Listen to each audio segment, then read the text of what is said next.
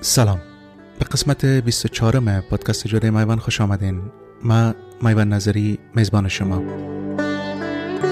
اولتر از همه من باید بگویم که از شنیدن خبر مرگ لتا منگیشکر بلبل کشور هندوستان خیلی ناراحت شدم.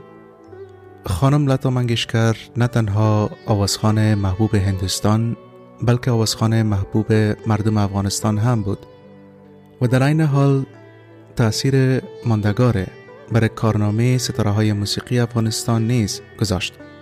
احمد ظاهر، احمد ولی، افسانه و بسیاری آوازخوان‌های محبوب دیگه افغانستان آهنگای را اجرا کردند که اولین بار با صدای لتا منگیشکر شنیده شده بود.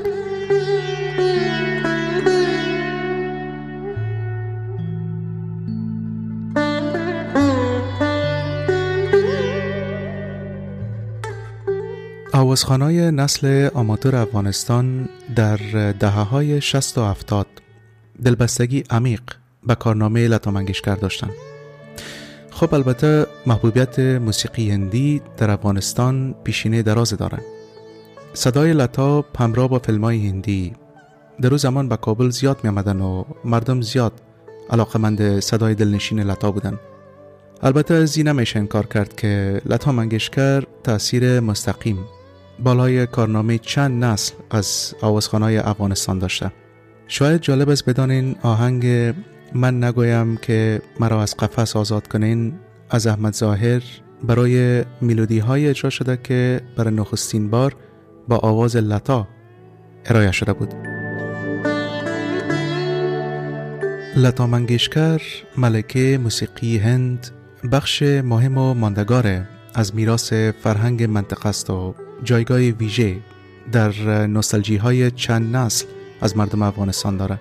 من شخصا آهنگ لگ جا گله که خانم لتا منگیشکر در فیلم ووکانتی در سال 1964 خوان خیلی دوست دارم. یادی هنرمند بزرگ همیشه گرامی باد.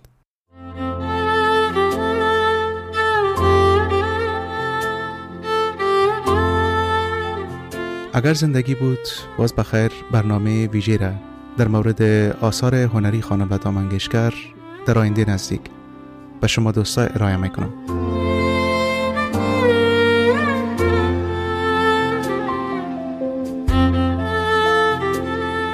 میدانم شما عزیزا منتظر برنامه ما در مورد چارلی چاپلین و کمدی و طنز و تراژدی بودین، ولی من تصمیم گرفتم قبل از او برای شما از آرزوهایم بگویم.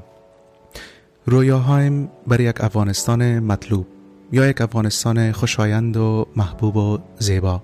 من فکر میکنم مهم است شما نازنینا از این که میزبانتان در رابطه با آرزوها و رویاهایش برای کشور اصلیش در کجا قرار داره تا حد امکان باید آگاه باشین. دید من، تصور من، آرزو و مرام من برای کشور افغانستان و مردم خسته از درد و رنج از این سرزمین چیست؟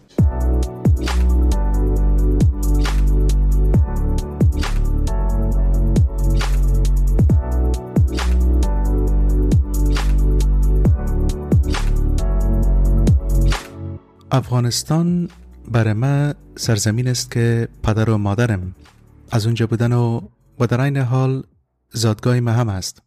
سرزمینه که کودکی و بخش از نوجوانی من در آن گذراندیم و بسیاری از اولین ها را در همین سرزمین تجربه کردیم.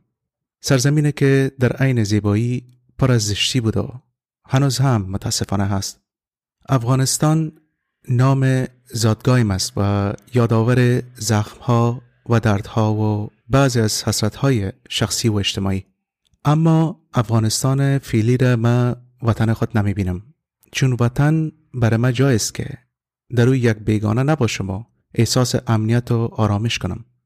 از این احساس نداشته باشم که هر لحظه مرا به دلیل کسی که هستم و عقایدی که دارم از من نفرت کنن و بخواین مرا نابود کنن.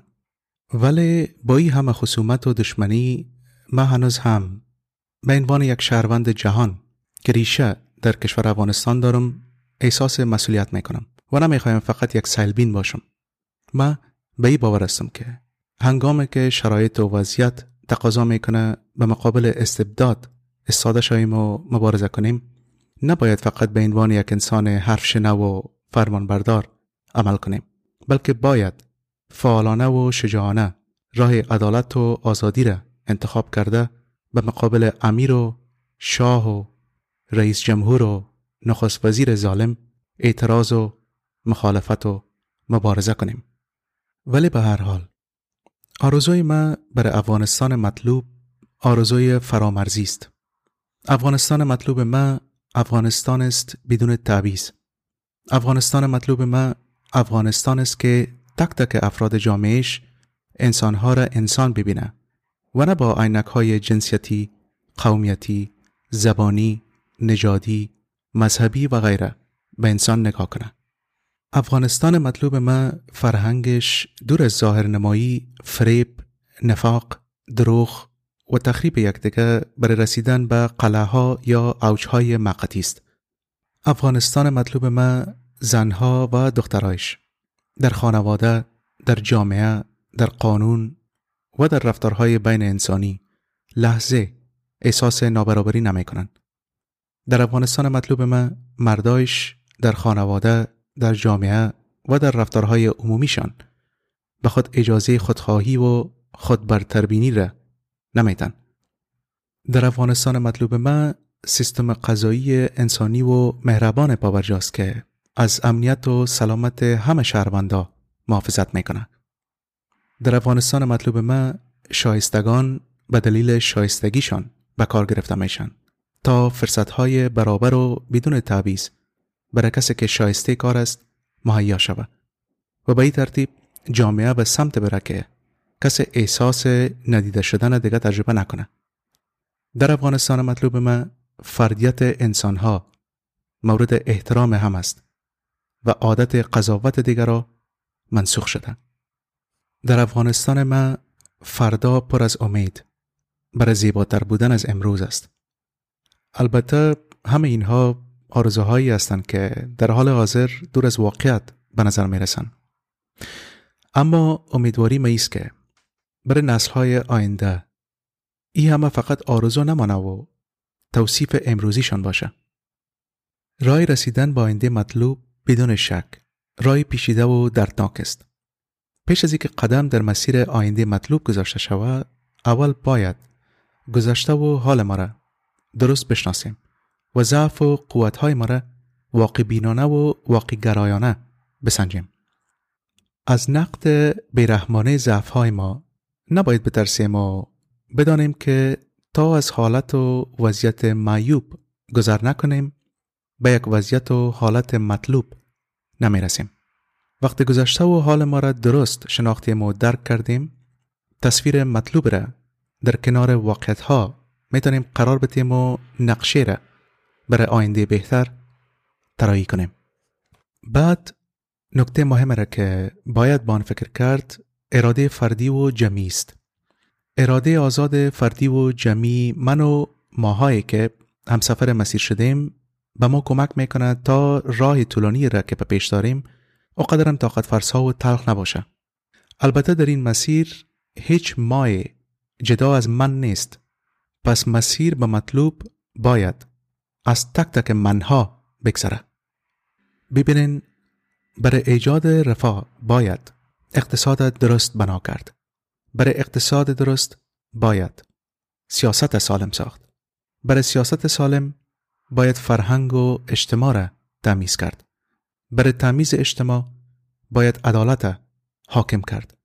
برای حاکم کردن عدالت باید آزادی را تضمین کرد و برای تضمین کردن آزادی باید آگاهی انسانی ما را از خود ما و شرایط فعلی و گذشته ما افزایش داد و در نهایت برای افزایش آگاهی باید پادکست های مانند جاده میوند سر دست گرفت. به نظر من برای رسیدن به مطلوب در افغانستان نیروی انسانی و ذهن‌های خلاق و منابع ملی فراوان داریم که باید با مدیریت سالم و درست از آن بهره برد تا تک تک افراد با همکاری موثر به افغانستان مطلوب ما کمک کنند و به این ترتیب یک نوع اراده جمعی را به وجود بیارن. احساس مالکیت برای ساکنان این سرزمین فراهم کنند. احساس مالکیت مخصوصاً در بین اقلیت‌هایی که قرنها میشه دارن بی‌عدالتی را تجربه میکنن. اقلیت‌هایی که به مقابلشان ظلم شده. اقلیت‌هایی که زیر ستم و حکومت‌های استبدادی سالها زندگی کردن و امروز هم با زیر بوت نظامی سنگین امیرالمومنین دیکتاتور زنده بمانند. با به وجود آمدن احساس مالکیت در بین اقوام مختلف من اطمینان دارم بالاخره اگر امروز نه فردا، اگر فردا نه پس فردا، نسل در این سرزمین بلند خواهد شد که دست جمعی برای سازندگی و اصلاح دست به کار میشن و با این کارشان یک نوع همزیستی طبیعی را برای اولین بار در تاریخ پیچیده از این سرزمین تباه شده خلق میکنن.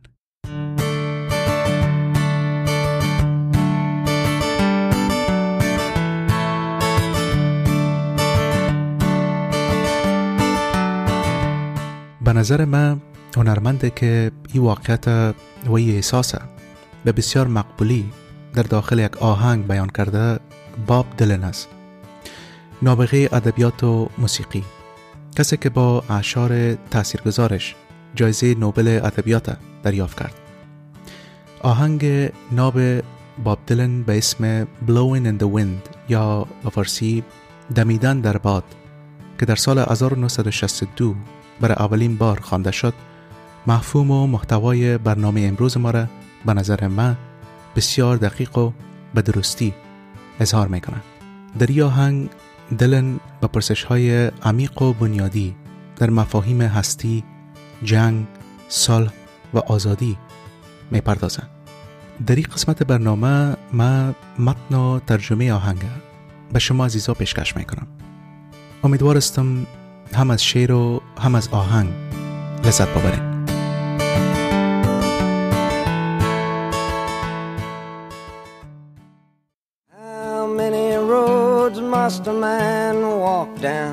چند راه را آدم باید طی کنه پیش از اینکه آدم خطاب شود؟ کبوتر سفید از چند دریا باید عبور کنه پیش از اینکه در جای آرام آشیانه کنه؟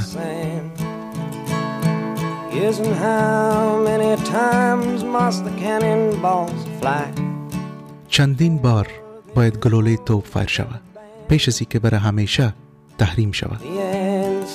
پاسخ دوست من داره با باد میره.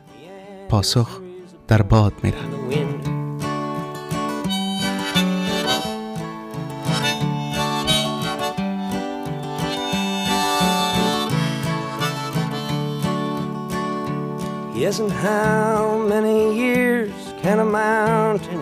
یک کوه مگر چند سال بر جا میمانه پیش از اینکه شسته شود به دریا؟ مگر انسان باید چند سال زنده بمانه پیش از اینکه به آزادی برسه؟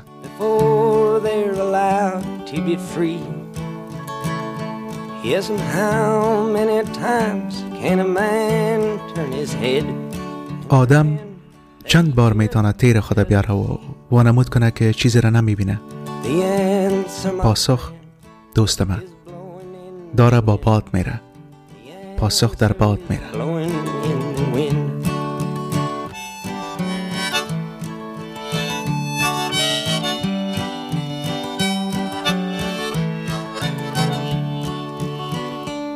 Yes, and how many times must a man look up before he can see the sky? چند بار باید آدم سر بالا کنه پیش از اینکه آسمان ببینه؟ و چند تا گوش باید داشته باشه پیش از اینکه گریه دیگران را بشنوه؟ Yes, and how many deaths will it take till he knows? چند تا مرگ باید اتفاق بفته تا بدانه که بسیاری مردن؟ پاسخ دوست من داره با باد میره. پاسخ در باد میره.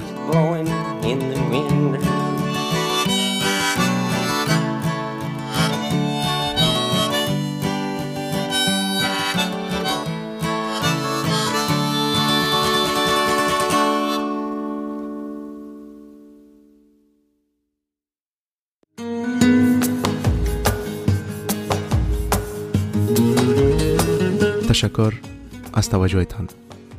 باز هم لایک و شیر و کامنت از یادتان نره. هر اشاره و ذکرتان در صفحات رسانه‌های اجتماعیتان به ما و برنامه کمک میکنه تا کیفیت برنامه بالا بره و به این شکل برنامه جادی میوند شنونده بیشتر پیدا کنه. قسمی که مطمئن هستم میدانین این یگانه راهی است که به ما و برنامه کمک میکنه تا صدای جادی میوند مورد توجه دوستا قرار بگیره.